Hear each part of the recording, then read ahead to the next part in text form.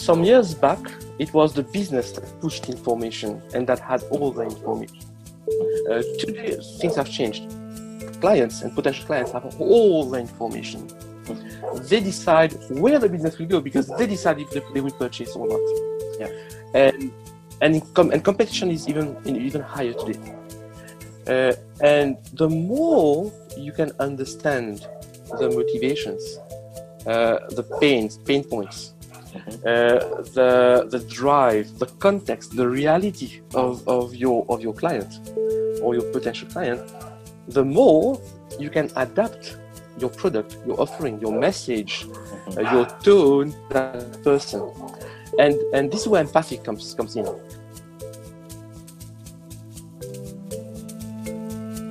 Hi, and welcome back to Entrepreneurs Talk Africa, your source of inspiration and action from African leaders and founders. I'm Jason Delory, innovator and entrepreneur, and I have the pleasure of being your host today. And today I'm really excited about the show we have for you. Some of our listeners may remember me talking about the eureka moment I had in marketing. In our early episodes, I think it was about episode 3, I spoke about this eureka moment. And lucky enough today, we have the source of that inspiration and that epiphany, Berty Tonta. Hi, Berty. Hi, Jason. Thanks for having me today. Thanks for being here. So just to give our listeners a bit of background, Berty is the founder of Leadstalk, a consultancy firm specializing in sales-driven digital marketing. His career spans 20 years and has enabled him to follow and somewhat merge his two passions of technology and marketing. Working with leading companies and big names such as Philippe Stark, One&Only Le Saint Geran, just to name a few. We're so pleased and happy to welcome Berty. So, Berty, what drove you to the marketing industry and what sparked your interest in marketing? Actually, they're interesting. There are two questions there. What drove me to marketing was actually the wrong reasons. I knew I was going to do marketing when I was at the secondary school. And I decided to do marketing because at that time, people were saying, there's a career direction there. It's a promising field. So the only box I ticked regards to why I was going to do marketing is that people said that there's career there. When did I really got interested and excited about marketing is, several years later. In my last year at the university, in my course on management and marketing, what happened is that over the years I've covered every topics regards to marketing, communication, advertising, marketing research. Interesting, but nothing exciting. What really triggered everything is when I had to start my dissertation. We had to look for a subject, and while going through the list of all the subjects, I stopped at one topic: direct marketing. Often people confuse the term direct marketing with direct sales. And even when I was at the university, the maximum we had on direct marketing covered like 2 paragraphs in a textbook. It's a nutshell: you send catalogs to people via mail or brochure via the post. They got it in the mailbox. That's direct marketing. Okay. But what I did, and this is like 25 years back on a subject that already had decades long of practice at that time. But what was interesting there is that when I started to drill down, I discovered three areas or 3 topics that are passions for me. First, marketing, indirect marketing, starts with a list. With a list of people / a database. Then you have a binding offer that's for these leads, that's engaging for these leads, for this list. And then you must have measurable results. You must be able to say for every single letter I spent that has cost me 1 rupee, I have got X amount of sales, X value of sales. This is the aha moment. Because it all makes sense. Because this was an area where I could do something and measure the outcome and say, well, I'm happy because I can see the results. You get that gratification from what your work you're doing. Exactly. Great. Yeah, and we see in your career you very much focus in the marketing field, but later you then start your own company. You found your own company, and it'd be interesting to find out. I mean, did you do a similar thing and you ticked a box and became an entrepreneur because you saw potential there, or what drove you to entrepreneurship? Interestingly, again, it happened. I consider myself becoming a formal entrepreneur. Mm-hmm. This happened only 4 or 5 years ago when I decided to start and say, well, I'm starting my own business. Mm-hmm. But over the 20 years career I had the chance to be involved with people who have brought me on board not like an employee, Okay. but like a partner. That is, I got a friend who was a photographer who wanted to develop his company, mm-hmm. and approached me and told me, well, do you want to work with me? And I said yes, but I don't have the assets. I don't have the experience to be a partner. So he recruited me, but we worked as partners. We took decisions together. Fantastic. And a few years later, through this partnership, we met someone who himself told us, well, you have an interesting thing going on here. Would you like me to be part of the adventure? So he was a business angel who invested in a project we developed, mm-hmm. and who almost literally gave me and this friend the reins to push the company to another level. So, but at this stage, I was still not considering myself as an entrepreneur, but the mindset was there. So, but concretely, it's the moment when I said, well, I'm ready to go by myself, like 3, 4, 5 years ago, that when I was on the crossroad of, well, either I go look for a job, another job, or start a new business. This is when I say, well, I want to do it myself this time. Great. Yeah, and it's interesting the way that partnership works. And I think for a lot of entrepreneurs out there, sometimes they don't realize that some of your work can be, included as sweat equity. Just because you might not have the assets doesn't mean you can't add value to a company or to an enterprise. So, I mean, that's a really interesting story, and it shows that you were bit by the bug, as they say, for entrepreneurship. And once you had a taste for it, you went out and started your own company. One of the things that we actually see from our interviews and in the entrepreneurship ecosystem is that ability for people to try endeavors and fail, but then also the ability to learn from that failure. So I was wondering, would you be willing to share, one of your failures along your journey and what you learned from that failure? Yeah. Well, as everyone, in the professional business context, I've known ups and lows. Mm-hmm. But strangely, I've never considered my lows as failures. I've almost considered them as part of the process of doing things better, yep. Part of the process of getting to the next level. Mm-hmm. It was, I either didn't get it as far as I wanted to or as high as I desired, but it was in that direction, and it was building up towards something. And if I would share a failure, it was an episode where I was actually in the context of being employed, mm-hmm. And this was critical. This was this crossroad I mentioned just before, where I joined that company, and over 2 years, I had the feeling that I was bringing positive input to the company, mm-hmm. and I think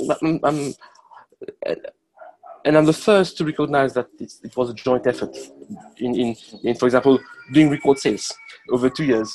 Yeah. But at the same time, business and the sales cycle being what it is, there are ups and lows. Of course. And I was getting feedback that people were not happy with my performance or with my input.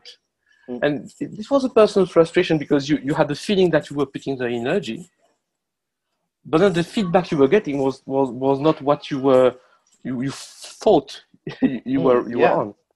And how did you deal with that? First phase was engaging in a discussion, an exchange with the person giving me or the person giving the feedback, and say, well, what are the expectations and what are the realities and how can we align?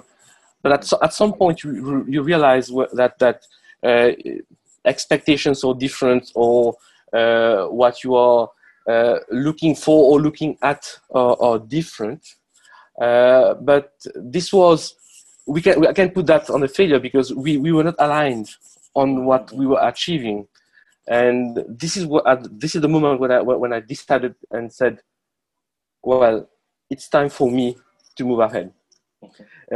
Because I'm not happy because I'm not getting the response or the result I'm striving for, and I'm convinced that I may have a chance to do more in another context.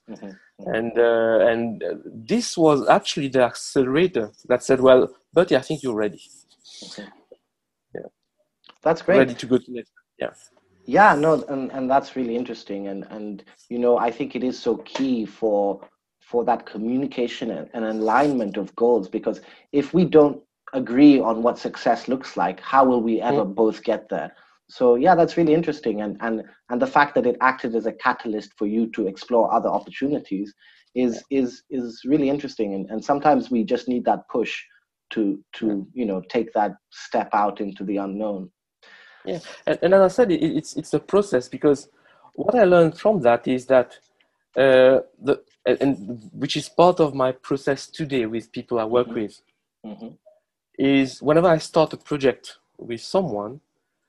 We start with, let's align on our objectives. What do we want to achieve in the next 3 months? And what do we want to see on paper in the next 3 months? Let's align on that. And this is the snapshot at the beginning. Yeah, and I can attest for the listeners who may not be aware, I had the pleasure of working with you at the early stages of my company, True to Me. And you very much came in with that empathetic view where you were able to, firstly understand where we were coming from, understand what our goals and our outcomes that we wanted, and then, sitting back and working on a plan from there. But one of the things that struck me during the early time of our relationship was this almost this importance that you put on empathy, and how you align empathy to like the basics of marketing is understanding, truly being able to put yourselves in the shoes of the people that either you're selling or users or whatever it may be. Now, why do you think empathy is so essential in marketing?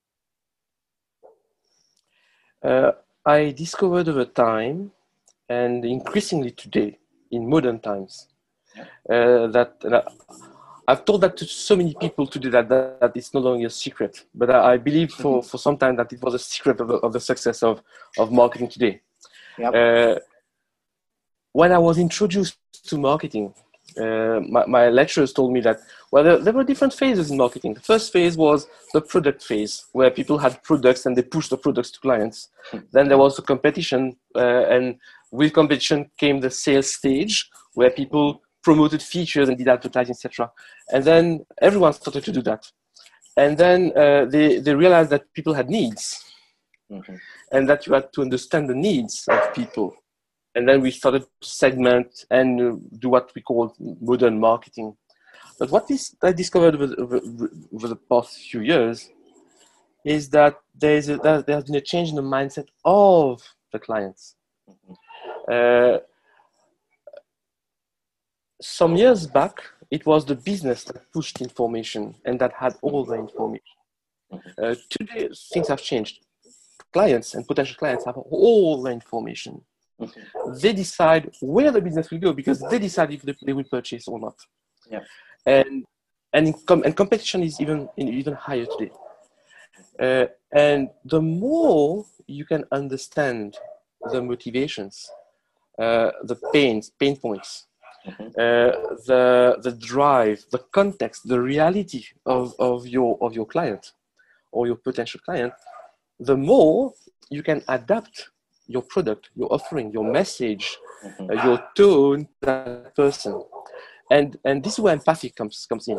Because if you can't make that move, if you can't connect to that person, how can you deliver a message? How can you deliver a product that will help him solve his problem? Because if you can't help him solve the problem, he'll go elsewhere. So you have, not a choice, you have to make your best to understand what he really wants and what he really feels so that you can adapt your message, your offer, your tone, yourself to that person. Yeah, I mean, it sounds so true. And what you're saying at the end of the day, you know, they're the ones buying or parting money with the product. So they really need their problem to be solved in order to part with the money or whatever it may be to receive it. You know, and if I can add that, just sorry. No, go ahead. Yes, yeah. If I can add something, what I've also discovered over time is that you mentioned, use the word part with their money. Okay? It's very real. This is how people feel when they are making a purchase, and for them to part with their money, they have to be confident in the action they are doing. And for you to position yourself as in his top 3, top 2, and top 1 choice, you have to create trust. And to create trust, you have to connect with him. Yeah. He or she has to relate with you. And for this to happen, this is where empathy is important. If you can have this empathy, and if she feels you can connect and relate, then it's not parting, it's with the money, it's trusting you with that money. And strategically is interesting because you can create a barrier to entry to competition if you can create that trust. Yeah, that's such a good point. And you know, as I mentioned earlier when we worked together and you gave me that eureka moment in marketing, one of the things that changed my perception was actually I consider marketing now is basically you're trying to be that best friend of that person, giving them a recommendation.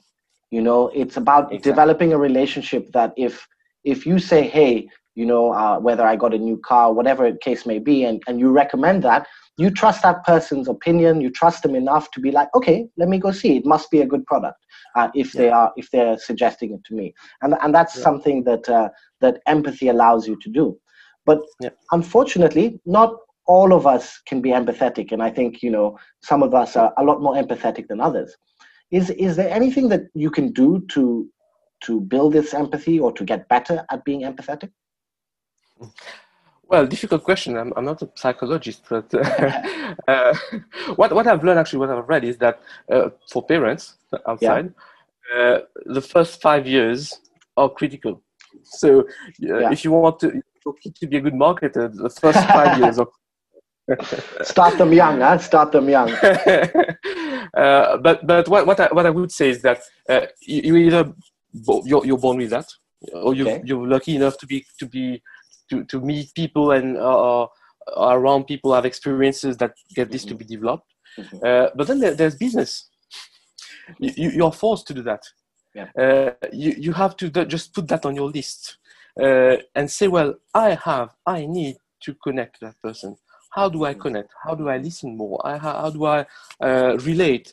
And you force you through that. If you're not predisposed to that, then you force you through that if you want to be successful in that field. Like in many areas, I'm not good in maths, but I have to do maths. So I force myself through that. Yeah, that's so true. I speak to some of the tools that you introduced me to, and also that you helped me develop a better understanding of my customer, which is pointing at that customer persona and the customer journey that really opened my mind up. And I must say, I think for those of you know, my co-founder Eva, she's the empathetic one in the company, and she's able to really put herself in the shoes of her customers. But I must say the customer personas and customer's journey really helped me in order to do this. Do you think that is something that all companies should be doing, or even people who might not be inclined to be empathetic should still try and do and still try and explore? Actually, that's the way to look at it when we talk about empathy and how we apply that in business. Mm-hmm. Okay, we can go into long details in defining personas, etc. But the logic behind is that I want to understand that person as much as possible. Okay, Mm-hmm. so I draft a list. What are his motivations? Mm-hmm. What are the pain points? Mm-hmm. What are his drive? In what context is he living? You mentioned something interesting. If I was the best friend of that person, Mm-hmm. what would I know about him or her? Yeah. What would I be sharing with him or her? Mm-hmm. So without me being empathic, Mm-hmm. I'm asking questions that are driving me towards empathy, but more interestingly, about defining the persona. And the closer I reach, I define this persona, then the better I can highlight one point or a series of points over which I want to communicate. The closer you come to answering these questions as a best friend, sharing moments or years with that potential client, the better you are in a position to have a message, to share a comment with that client, which is the objective. Yeah. You also mentioned buyer's journey.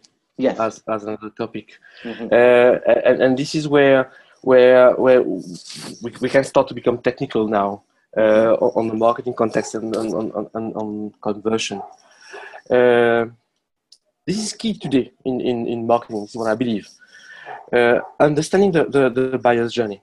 Again, I won't go into technical details, theoretical details, but the logic is as follows: is that any point in time when someone is coming to your showroom or coming to your website, which is the area I work on, he's in a specific mindset. Mm-hmm. He may be interested in buying that car you mentioned earlier on. I want to buy a car because I have decided that I will buy a car. Okay. But I could also be in a context where I'm still asking myself if I'll buy a new car, if I'll buy a second-hand car, if I'll have a lease, if even I have the budget for that, and I'm exploring my options. So what happens with companies or businesses very, very often is that when we create websites, or especially website or digital marketing campaigns, is that we go from the assumption that we have an offer that people will immediately trigger and buy and signal themselves that I want to buy. And there is a bunch of people who are in this group. But what we are missing is the 60, 70, 80, 90% of people who are just discovering your offer, who will now start to get into thinking about it, or in the middle of the process and come and see the message or see the website and say, well, I can shortlist that one. But the problem is that we have no strategy for them, because the only contact form we have on our website is tell us when you want to buy. But we don't have a form asking them, do you want to have information on how leasing can help you make your next purchase? So this is where the integrating the buyer's journey, i.e. that is, people are at different stages of the decision process in making a purchase, and that we have to align our marketing actions, our marketing message, and our conversion tools to these different stages. Yeah, and I think, it marries really well with, in order to do that, you need to have the empathy. You need to understand that person. And then you need to know how they move down that journey before they purchase the car, for example. Yeah, and I think that all ties in. And I know your company specializes in lead conversion. And I think leads, most of our audience will understand, this is someone who has the potential. It's a lead, the potential of buying your product.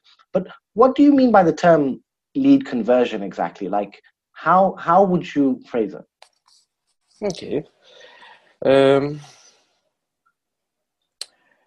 Say you have 100 persons that come to your website. Okay. How many of these 100 persons will take contact with you, will get in touch with you, will fill up a form and say, I want to get more information. Okay.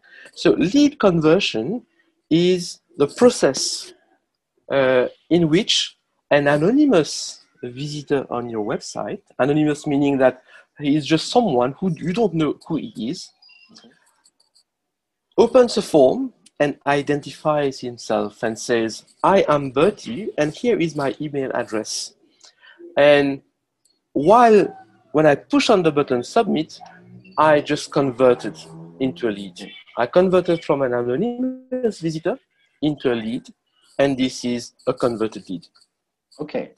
And is it similar to a sales pipeline? Would you call it a marketing pipeline? Because I know some of the way that we deal with sales is similar to that. Yeah. Well, how I break it down, but this is the usual practice. I have two funnels actually. We have the marketing funnel and the sales funnel. Okay. And to put things in simple terms, is that someone who comes on the website and requests a brochure, he enters the marketing funnel. Okay. He just requested the brochure. He didn't say he wants to make a purchase. No. Okay. So he enters the marketing funnel, and then if you want to go into the detail, but this is someone entering the marketing funnel. Now, a few weeks later, I've sent him an email. In the email, there was a link, and he comes to the website. And on the website, he finds a product that is very interesting. Okay. And now he says, I want to buy this specific product, which is at this price, and I want 3 items of that. Send me a quote for this product. Okay. Yeah.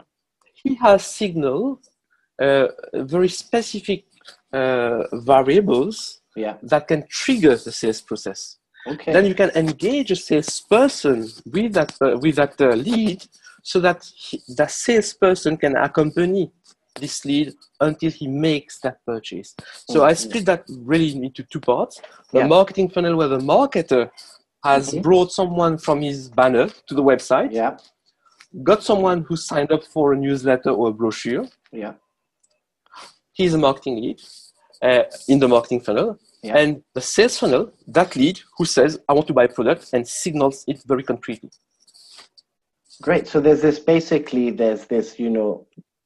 passing of the baton in the relay race of the stages as they go through. So it takes a working relationship between both the marketing funnel and the sales funnel in order to get that end result that we're looking for. And I think a lot of the times we have that entrepreneurial or the entrepreneur's conundrum where build it and they will come. A lot of entrepreneurs can build some great products, and they have that tendency, like once they've built the product, they're like, okay, I'm going to advertise on Facebook. Everybody knows that now I have this amazing product, but then nobody comes, nobody buys their product, nobody converts to their website. So why do you think it's important for the entrepreneurs to be focusing on conversion, not necessarily just marketing or advertising? Simple. This is the bottom line. Sales. You can have the greatest idea in the world. If you are a profit-making company, sales is what drives all your actions. So how I like to describe that is that I've been at the head of startup, okay, and I've been passionate about the tools, technology we've used, and I've learned also that you can be locked in that product focus, excitement context. So how I like to see that is that first you go and think and explore and excite yourself with that product. This is the phase, the product development phase. But then you have, as an entrepreneur, you know that you have to sell. So you must be able to put that hat, that developer hat on the table and say, now I need to sell. Now, how can I, with this exciting product I've developed, really help this client do things better? What is exciting that I've done that is really, really useful for that person? And then focus on that person and work backwards to the product. Yeah. And it almost takes a bit of what would we say, educating your customer as well with what pain points your product is solving. And one of the things I think after, and it did come much after our interactions and you passing on a lot of your knowledge, was one of the things I look at now, and I find it so crazy, is sometimes I look at entrepreneurs who have their businesses and they are spending large amounts of money, particularly in the case of startups where they might not have so much access to capital. So even the amount that they're spending is considerable to them. They spend it on advertising and Facebook campaigns and getting eyes on their website, for example, and they have this like, oh, I got, 10,000 eyes on my website. But then the thinking changes with like, okay, well, how many of those actually bought? And not a lot of people spend a lot of time, effort, and resources increasing the percentage of, as you call it, the conversion of leads. Now, why do you think there's so much focus on that advertising stage and not so much focus on the conversion part? I find it so strange. Well, I think the subject.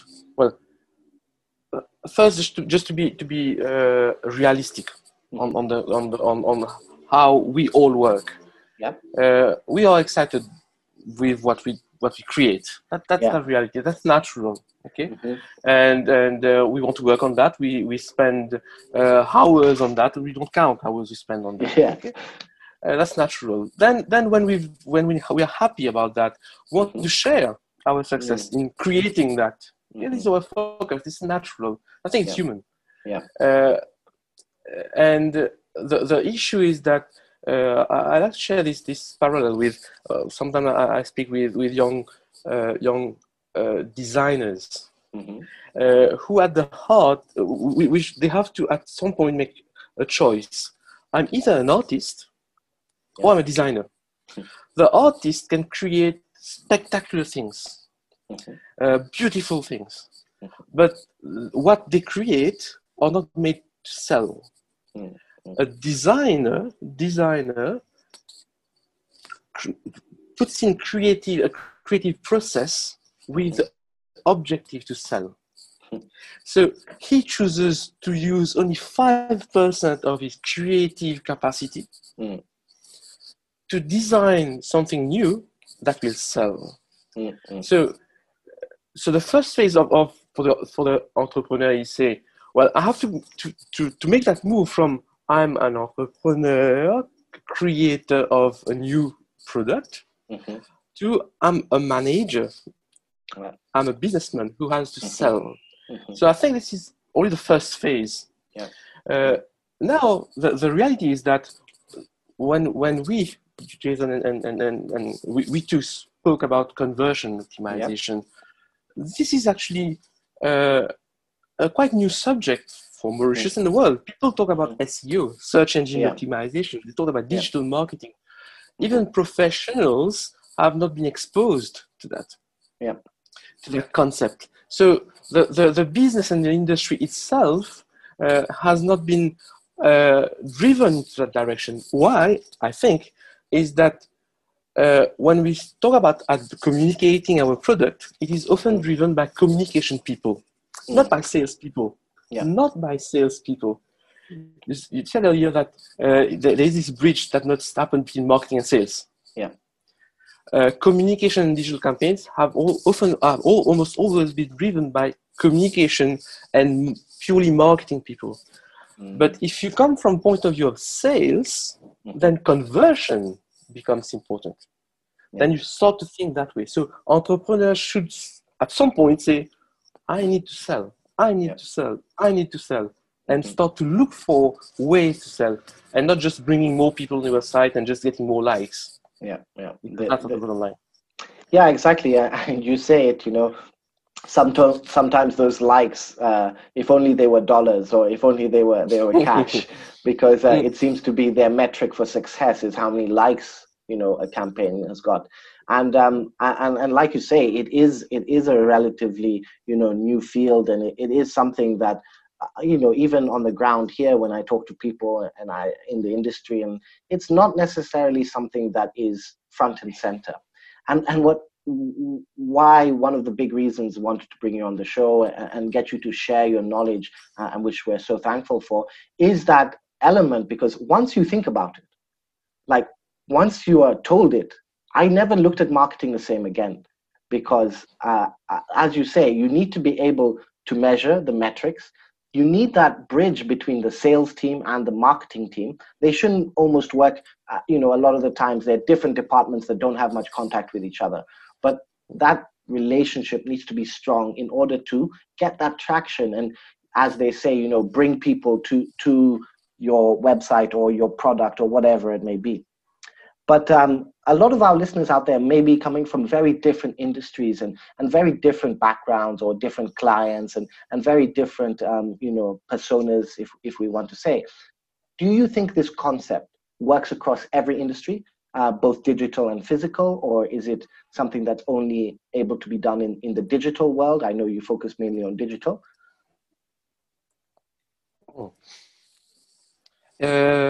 Interesting question. So, I don't like to lock myself into theoretical concepts. I prefer the logics behind. Okay. So often when we talk about conversion rate optimization, we talk about the digital context. Okay. But I come from a different standpoint. I told you earlier that when I start a project, I start with the objective. Okay, and I work backwards. So if we start from that point, so if I'm a business, my first objective is my profit. Okay, among other things, HR, PR, etc. Okay, of course. But bottom line, financially, I start with my profit. My profit is the result of the number of items I sell and the price. Okay, so I need to have the right price, and I need to sell a certain volume of items. Okay. So I work backwards. How can I sell this volume of items? Okay, I can sell it online, or I can sell it offline. I can push a team of people on site, meeting potential clients, or I can use the web. For me, and I think I told you that also, is I often start with by simplifying things by saying I do conversion rate optimization. But actually what we are trying to do is get more sales.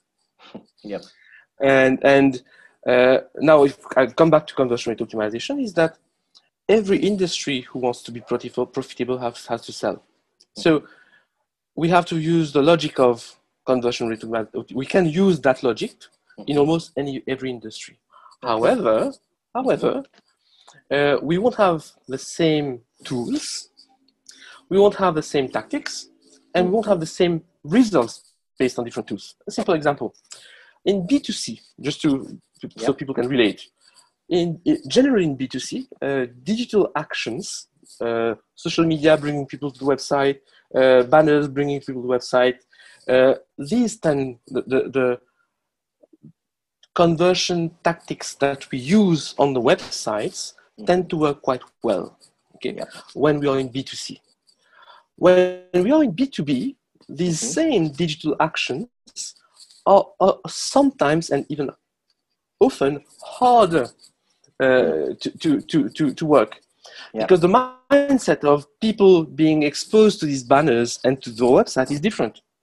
So you can use these conversion tactics for B2B, but you must adjust your expectations and say, for example, that instead of expecting that I will get people that will buy, I want to get people that will signal an interest as marketing leads. Then my sales team will be triggered to speak with these people. Another context, and this is why the logic is more important than the tools used. B2C, high net worth individuals, real estate. Okay, often they work as B2B, because if someone is considering buying a multi-million-dollar house somewhere in Mauritius, he might not be that person looking for that home, for that house. He has a broker, he has someone else doing that. So it's difficult in that context to increase this conversion rate on the website. But you can integrate the logic of saying, I need to convert more people on my website. What are the techniques I can use on that website to convert the lead, taking into account personas and the buyer's journey?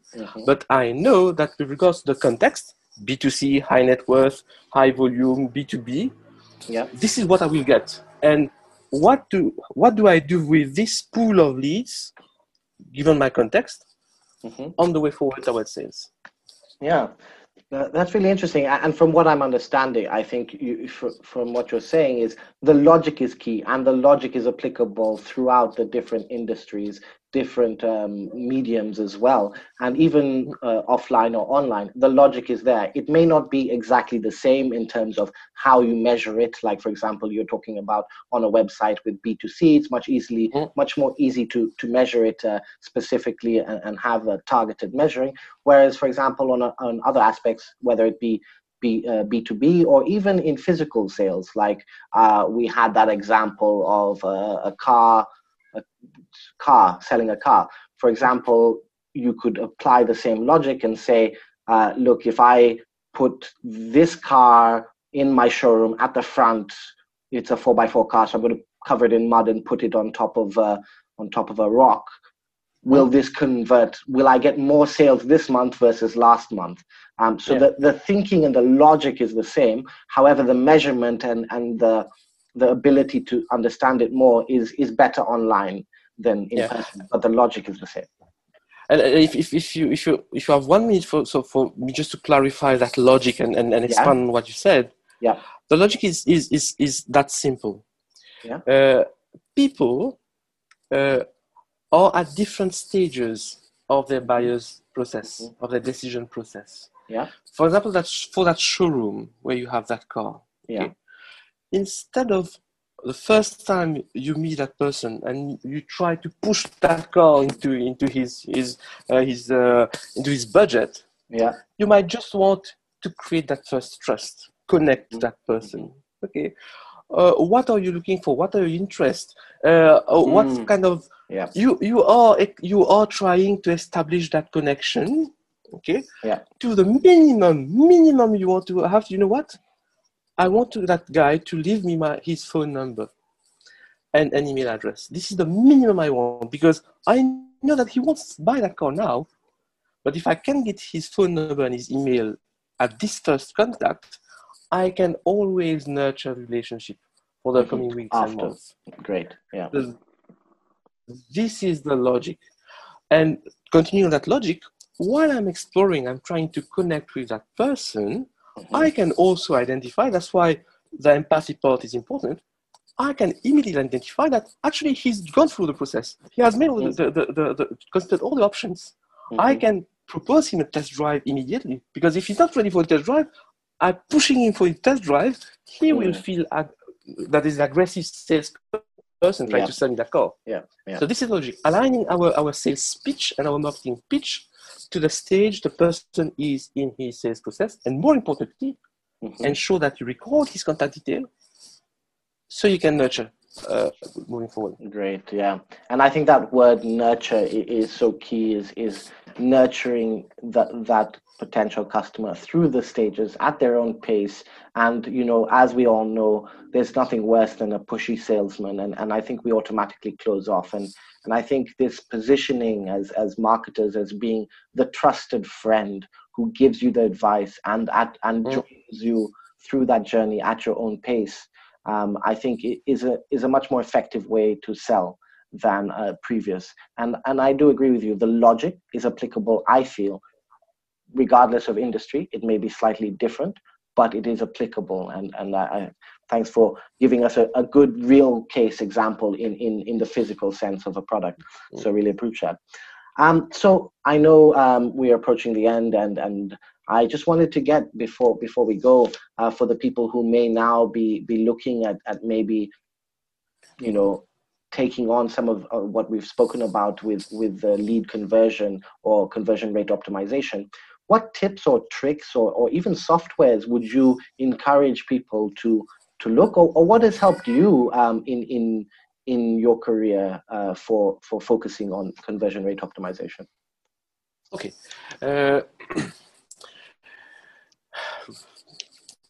We have the key behind conversion rate optimization is getting someone to fill up a form.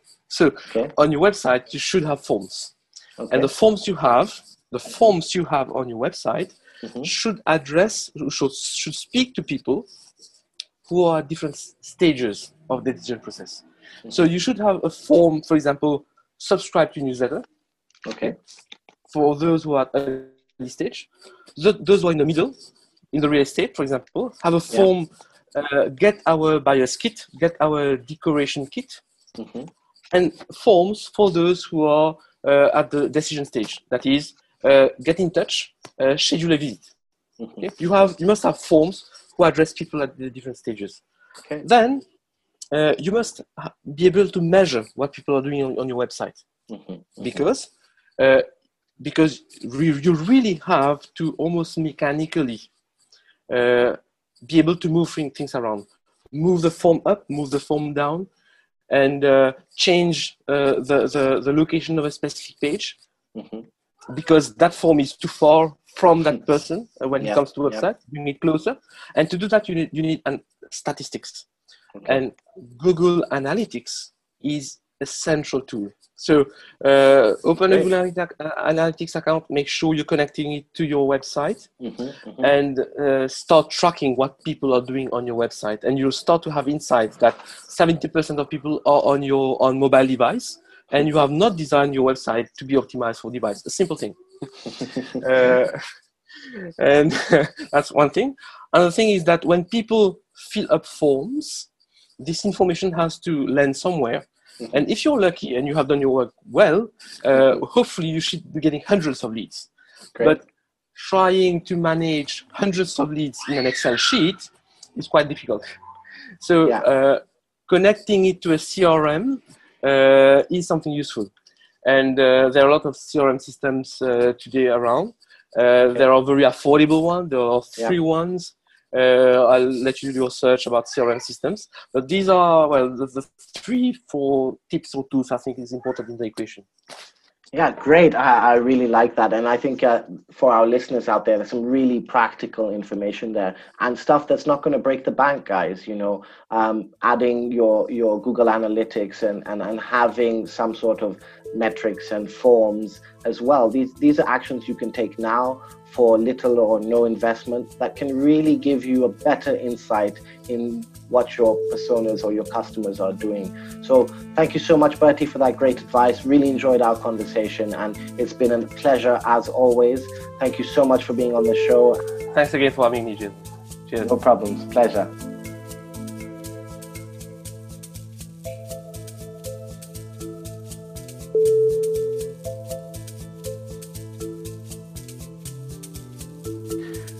Great. So Welcome back to Gerald and Mark. As you've been listening in on the conversation with Berty, just wanted to get your thoughts on what you feel about lead conversion or conversion rate optimization and the discussion that we have. Gerald, do you want to go first? Yeah, thanks, Jay. A very interesting topic, conversion rate optimization. And I have the personal feeling that it is something that is either very unknown or overseen by people. We just think we're going to build a website or an app. We're going to make it super beautiful. We don't even know why we are putting these buttons and forms here. We're putting them here because we went onto the competition website and they have a sign up form and they have this callback button. So we're going to do the same thing, but put ours bigger and bluer and rounder and hope it works. But there are reasons why these things are there. There are reasons why your competitors have put them in that particular place. And this reason is that they have studied their website. They have studied the behavior of their users. And that's why they have put these things there, and for them it is working. That doesn't necessarily mean that for you it will also work. It's good to copy, but sometimes you need to know how to copy and why you are copying things. And CRO, conversion rate optimizations, allowed you to understand all of that.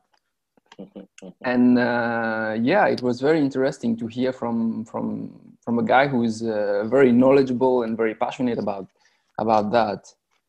And I would just like to highlight two quick things that he said. First of all, the topic of conversion itself, like lead conversion. Yep.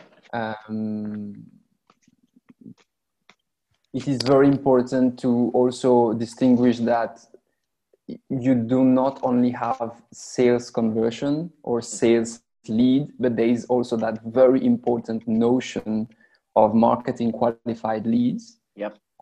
These are basically people that are now, interested in you, in your service, but not really mature yet to convert into a sales, like to give you their money. So you need to find a way to capture these leads and these marketing leads, which we say they are at the top of the funnel, probably at the awareness phase, and you need to know how to speak with them at the awareness phase stage, and how to connect with them.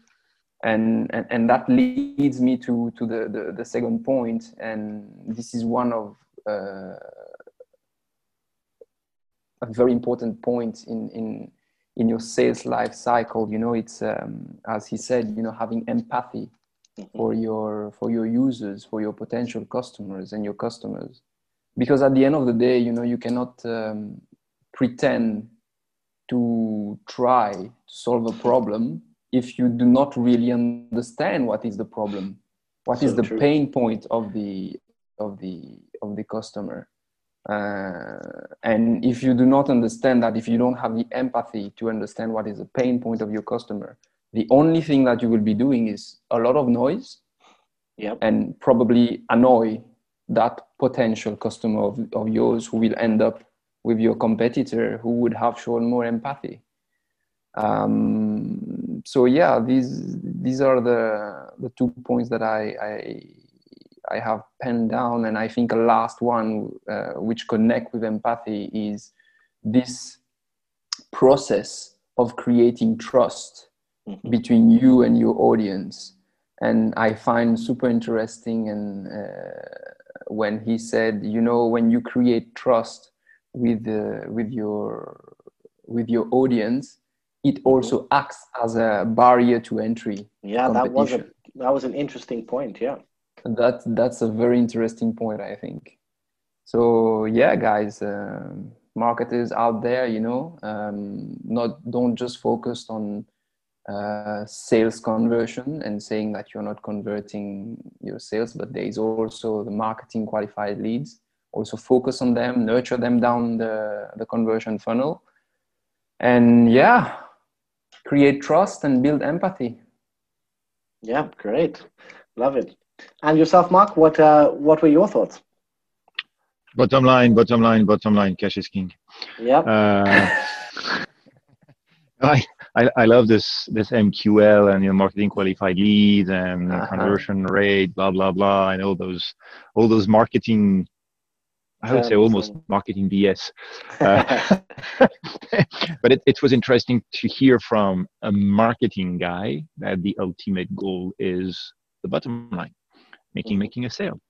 Yeah, and there is a marketing funnel and there is a sales funnel, and yes, of course, you cannot do B2B like B2C, and even if you're doing B2C, but depending on the type of C that you're targeting, and to the example of this high net worth individuals, well, that may be taken as a B2B instead of a B2C. So I think that understanding who you're selling is very important, because that drives your marketing, that explains why you're doing what you're doing and how you need to do it. But at the end of the day, you're doing this only to increase your bottom line. So, and that's to me, that's sales. Well, that's actually marketing and sales. And I'm always annoyed by when we talk about sales and marketing, because anytime marketing comes before sales. So that should be marketing and sales.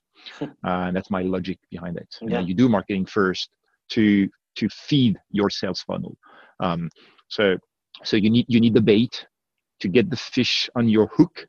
And then you need really to work that line and the fish on the hook so that you can, basically winding up the fish out of the water. But you need both. But it was pleasant to hear, and I was kind of worried at the beginning. So this is going to be a pure marketing discussion, and that's exactly, honestly, what I'm telling to the startup I'm coaching, because all those guys are very happy. They were building, and I heard as well that Berty talked about that. You're building a product and you're fantasizing on your product, and actually just yesterday, so one of the startup I'm coaching pitched in front of an investor, and basically the guys said, yeah, your thing is very interesting, but you don't get a single customer. Yeah. So come back when you sell something, okay? We may be looking into putting money on the table, but not until we know that your thing is selling. And that's kind of and it should be a wake-up call for any venture on this planet, for any entrepreneur, startup, anybody who launches an idea. And we had this discussion, Jason, actually before the show. It's just, hey, how do we make money? Exactly. Yeah. Because it may not be the ultimate goal. Yeah, you want to please people, you want to create something which is bigger than yourself. Well, you cannot do that if you don't make money one way or another. So money is not the end. It's a means to an end, but it's a necessary means. So yeah, bottom line, cash is king. Cash is king, bottom line. But and I think it is strange, like from what you both say. It's one of the things that is overlooked, and that partnership between, let's call it, marketing and sales, is sometimes it's not as coherent as it should be in order to ensure that you get the right amount of people converting and buying your product. And just to share my own personal thoughts, one of the things, and he speaks about the logic and not a theory, and one of the things about, if you start to truly understand that logic of the reason you're doing the marketing is to generate the sales and to convert the sales, once you start doing that and you've done those foundational elements of your personas, your customer journey, your buyer's journey, all of those things, once you do that, you are able to make small changes that have big effects. I can give you an example personally from my company at TutorMe. We added one button because of a direct information that we got when empathizing with our customer through the journey. We added a more information button on each of our tutors, on each of their pages, their profiles. Now, by just adding that button, we generated so many more leads than we even knew before. So they are small actions that once you get the foundational logic behind it, there's small actions that can convert to big impact. And I hope today listeners out there, entrepreneurs out there, can take some of this and understand that they can apply small things that don't cost a lot of money to experiment and get results and impact. So I encourage the entrepreneurs listening to have a play around, really think about your customer, think about their pain points, and then think about them in relation to your product and service that you're offering. So guys, I just wanted to say thank you so much, Gerald and Mark.